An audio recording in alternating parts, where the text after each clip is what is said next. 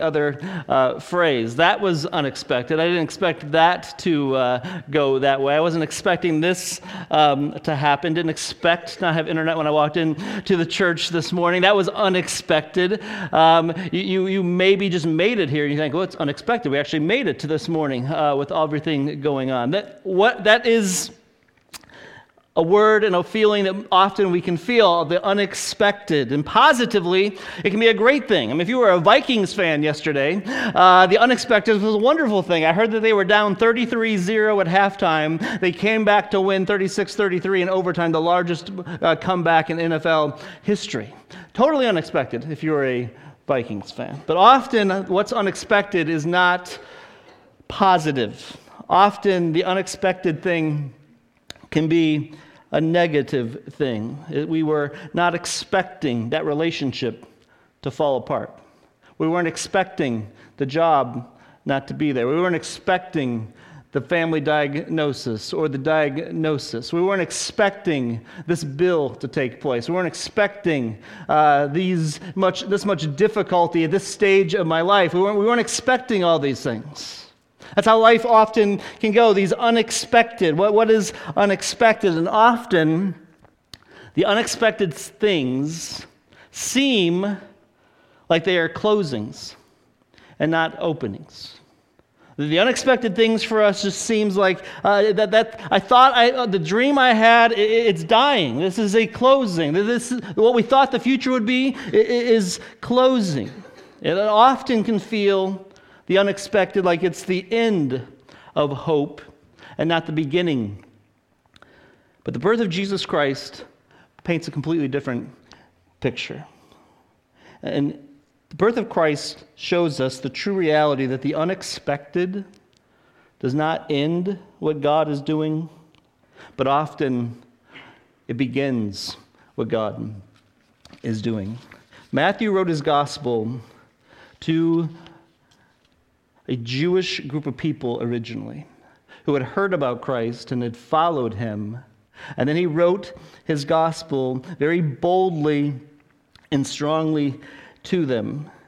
But he starts it in an interesting way, not the normal way we would start a book. And this morning we just want to look at how he described the unexpected. Just looking at this passage, we're going to look at there was just this unexpected lineage.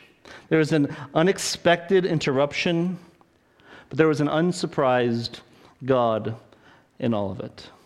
If you look at Matthew chapter 1, this is an unexpected lineage. First of all, it's not normally the way that you would start out an account of a story. I mean, many people will just skip over the first 17 verses of Matthew, just like I did this morning. We didn't take the time to read all of them, but there's this unexpected lineage. It starts out with the book of genealogy of Jesus Christ, the son of David, the son of Abraham, and then in verse 18, now the birth of Jesus Christ. This is a surprise announcement almost for these Jewish people. They've been waiting, and for us, they've been waiting for this Messiah to come, this promised Messiah for hundreds of years, and for 400 years, from the last time a prophet spoke until Jesus arrived on the scene, there was great silence. And there's this just surprise announcement that the genealogy of Jesus Christ, who is the son of David, the son of Abraham. And what Matthew was trying to convey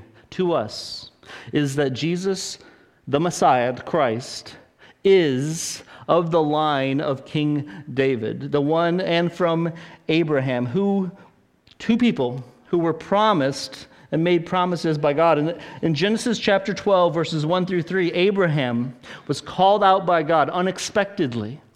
And he said, from Abraham, even though you have no children, from you all the nations of the earth will be blessed. And God said to Abraham, Abraham, go from your country and your kindred and your father's house to the land that I will show you, and I will make you a great nation, and I will bless you and make your name great so that you will be a blessing. I will bless those who bless you, and him who dishonors you I will curse, and in you all the families of the earth shall be blessed. And Abraham unexpectedly was called out and sent to a different land, and God said, from you all the nations will be blessed. And then David, years later, was born. He became the king of Israel. And God promised David in Genesis chapter 15 that his kingdom would reign and continue forever. But how did that happen? David died. And other kings after David died. And then Matthew says that this is the genealogy of Jesus Christ, the Son of God, the son of Abraham. And as you read the genealogy, it says that there are all the generations from Abraham to David were 14 generations. And from David to the deportation of Babylon, 14 generations. And from the deportation of Babylon to the Christ, 14 generations. And he lists all these generations, these 14 generations, but he doesn't list everybody who was in Jesus' genealogy. Why does he do that? Why did Matthew emphasize that? There is a numerical value to the name David in the Hebrew language, which was 14. And what Matthew was doing as he was writing his genealogy, he was emphasizing and making the symbolism of the 14. From this to this, there was 14, emphasizing that this was how David's name numerically would be known, emphasizing that Jesus is the true Messiah. It was an unexpected announcement that this baby born in a no-for-nothing town is the anointed one, the true ultimate king of Israel, the ultimate king of the world. It was an unexpected thing. And in that lineage, there's also an unexpected group of people that are listed. If you read through the lineage, there are these different names that pop up. It might mean nothing to you, but they're significant. There's 4 women who are named in the genealogy. First of all, that wasn't done necessarily back then, unless they were people of great prominence, ladies of great prominence. But the names that are listed in this account, in verse 3, there's a woman named Tamar. In verse 5, Rahab. And in verse 5, Ruth. And Uriah's wife, who was Bathsheba. All of these individuals would be unexpected in the line of the king of Israel. First of all, there was scandal behind their stories. All of them are mentioned in the Old Testament. If you go back and look them up, and I would encourage you to do that, there's a scandal, there's a tint to them. For some, because of how they treated, and others, how other people treated them. They were victims and had been victimized. But what was also extremely relevant is all of them are really outsiders. They're not from the nation of Israel. They're foreigners. Rahab was a prostitute from Jericho and was a foreigner, but she had faith in God who helped the Israelites. Ruth was an outsider from Moab who believed in the faithfulness of God and came into the relationship with him. Uriah was Bathsheba was Uriah's wife, who King David himself committed adultery against, got her pregnant, had her husband killed. These are all scandalous stories, and it's not expected if you're going to present a king in a glorious way. But Matthew speaks the truth, and the Bible speaks the truth. And what that tells us for us is that there's a very specific grace in all of it. Tim Keller said, "The world has always despised people from the wrong place and with the wrong credentials. We're always trying to justify ourselves. We need desperately to feel superior. And everything about Jesus contradicts and opposes that impulse." In the lineage of Jesus, the King, he is about grace. He calls in the outsider. He calls in the one with scandal. He looks at you, or the person who feels that they've messed up their life, that they're not good enough, that they can't meet expectations. And he says, that's who I want. You're the one that I call in. It's unbelievable grace. All those who have struggled in all areas of sin, Jesus says, can be with me. Hebrews 7:25, speaking of Jesus, it says, "He is able to save to the uttermost those who draw near to God through him." It's unexpected that the God of the universe would come and he'd rescue messed up people like me. And it's unexpected that he would be bold about it and want it to be known that he would say, bring in those who are struggling, bring in the hurting, bring in those who have sinned, who have gone far away, bring them in. It's unexpected, but it's absolutely true. And this morning, if you feel that you're in some way too dirty for God, or that you've so messed up too much from God that he couldn't accept you, he couldn't love you, it's just not true. The lineage of God, of Christ, says he wants you. He says you can come. Look who's in his list of lineage. It's an unexpected lineage, but it's also, there is an unexpected interruption. So the birth of Christ took place when Mary had been betrothed to Joseph. And back then, to be betrothed was, they would have came together as families, and they said, you two will be married, and they would have lived separately for a year, but everybody would have known them as betrothed, and they would have been considered husband and wife, even though they had not slept together, even though they did not live together. And this is where Mary and Joseph were. And it says when Mary had been betrothed to Joseph, before they came together, she was found to be with child from the Holy Spirit. And her husband, Joseph, who hadn't slept with her, they hadn't been living together, but they were considered husbands back then, was a just man. Listen, Joseph is one of the most amazing characters in the account of Jesus. He never speaks, but he's there. He's significant. And in this account with Joseph, here's Joseph, Mary was a young lady. Joseph was probably a young man. They had been brought together. They had been betrothed. He was excited about it. He couldn't wait for the time to come when they could finally live together and enjoy being a married couple. He has plans. He has dreams. He has ideas. He knows Mary. He knows her family. She's a good girl. He's a good guy. It says he's just, which means he obeys the law of God. And it says, though, when that took place, Mary was found to be with child, which means there was some scandal to it. She had stayed with her aunt, or her cousin Elizabeth, for 3 months after her pregnancy. So when she came back after her journey and came back to her town, and she sees Joseph, or Joseph sees her for the first time, she's showing. And she's found to be pregnant. This is unexpected in Joseph's life. This isn't that what he had dreamed about. We can't even understand the shame that Joseph would have felt. The struggle to try to figure out what to do with this. He was excited about it. He had plans, and now it's just gone.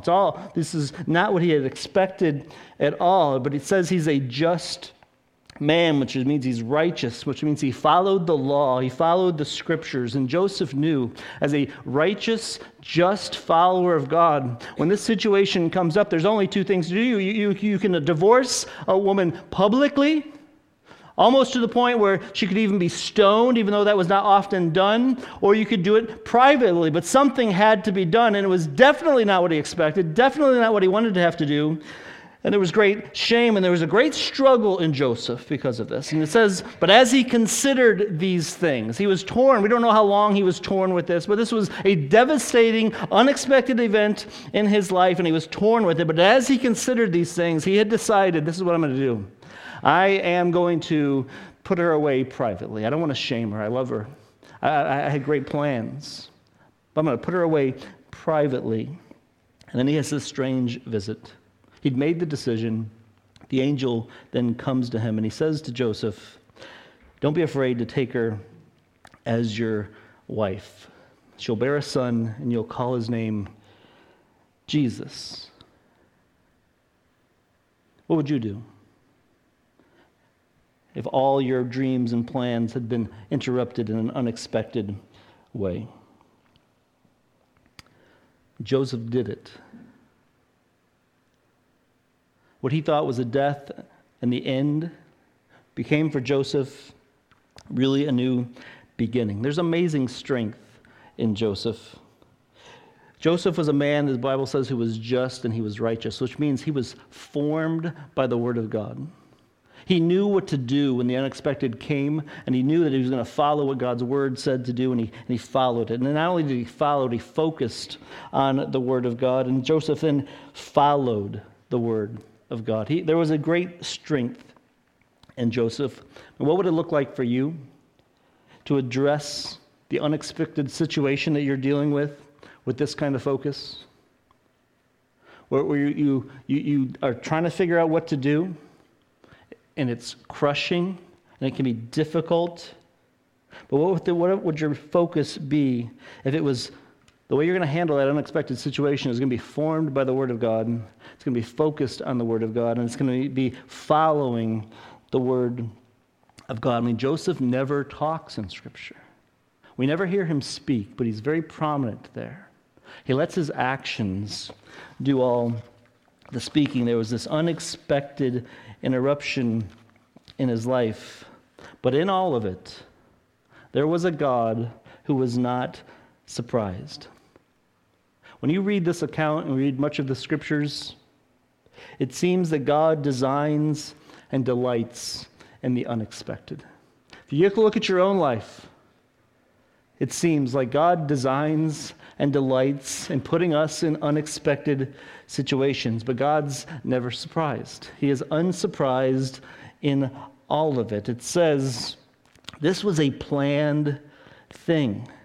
Verse 22 says, all this took place to fulfill what the Lord had spoken by the prophets. Behold, the virgin shall conceive and bear a son. They shall call his name Emmanuel. This was all part of God's divine plan from hundreds and thousands of years, even before time began. This was God's great plan to bring himself great glory and to demonstrate his love for people. It was planned. And if you read that little account of Matthew 18:8-25 and see it there's numerous places where it's over and over told to Joseph, this was planned. It's from the Holy Spirit. This is what you're going to do. It was prophesied. It was all planned that God would become a man.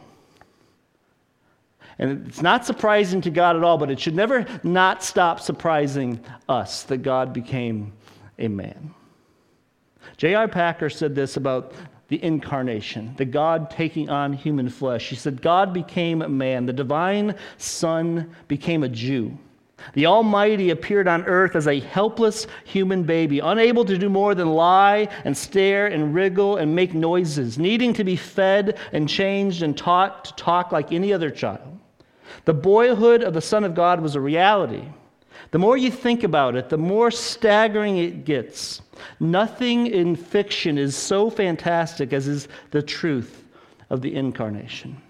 Don't go through this next week unmoved by the reality that God took on human flesh willingly and what that means for us.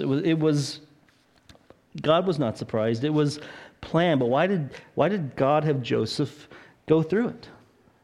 And why did God have all this plan? Why did he say, this is how I'm going to have you do it, Joseph? I want you to be shocked.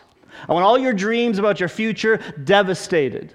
I want to so change them this way that I'm going to have to send an angel to you so you'll even do what you know you can and should do. Why did God do it that way? Why the unexpected way?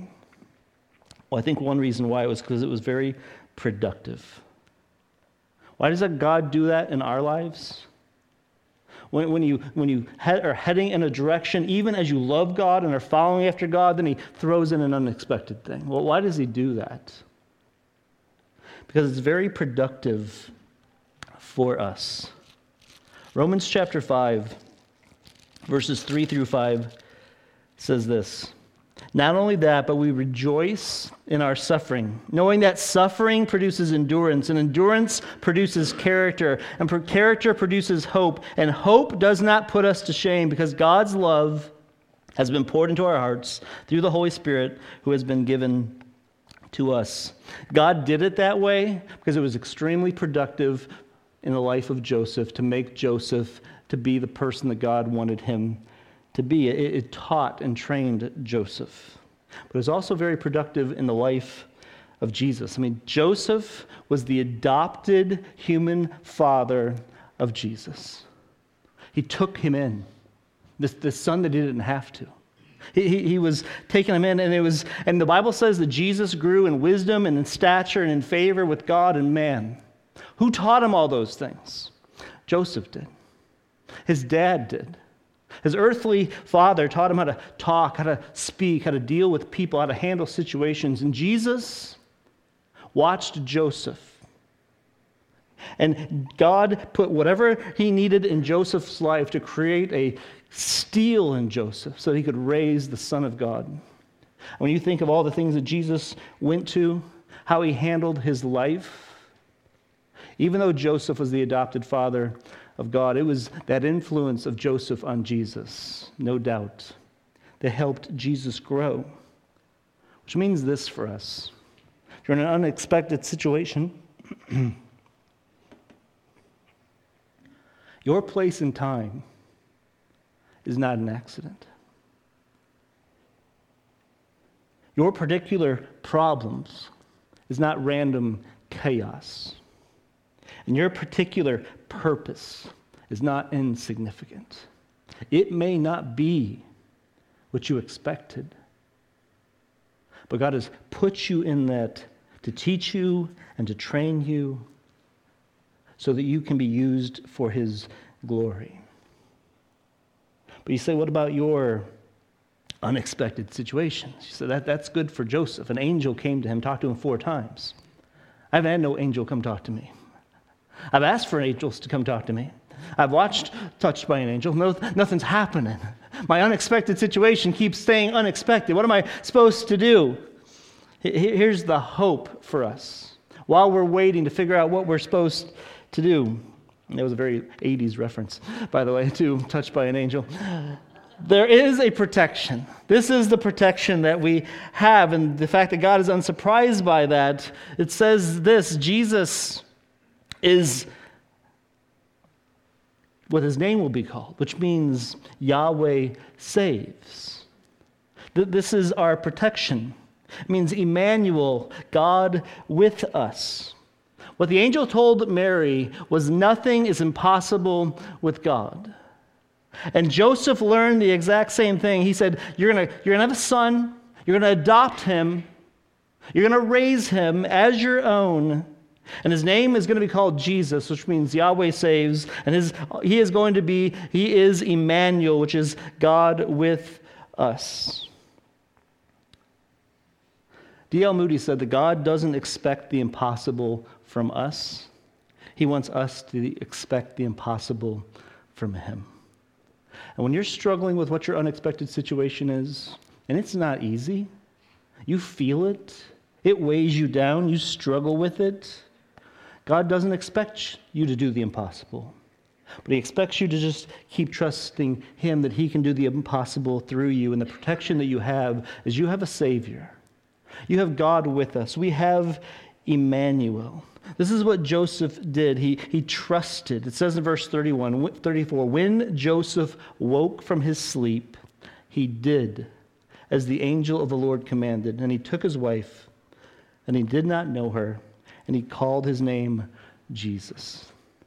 What Joseph did was he trusted God and took him at his word, and he turned and he looked to Jesus. And he called him by his name. The unexpected in your life is not an end. It's the entrance to God's grace as you choose to trust and obey. I was sent by a friend a video this week about another person singing this song, and I played it, and I think this is what Joseph would say. Joseph says, I count on one thing. The same God that never fails will not fail me now. You won't fail me now. In the waiting, the same God who's never late is working all things out. He's working all things out. And what we're called to do is to say, yes, I will lift you high in the lowest valley. Yes, I will bless your name. Oh, yes, I will sing for joy when my heart is heavy. All my days, oh, yes, I will. God will bring unexpected things into your life for your good and for his glory. And what he calls us to do is to know we have a Savior in Jesus Christ who wants you, who takes sinners in, and he changes them, and he makes them what he wants them to be. But he says to us, trust his word and keep looking to Jesus in your unexpected things. Let's pray.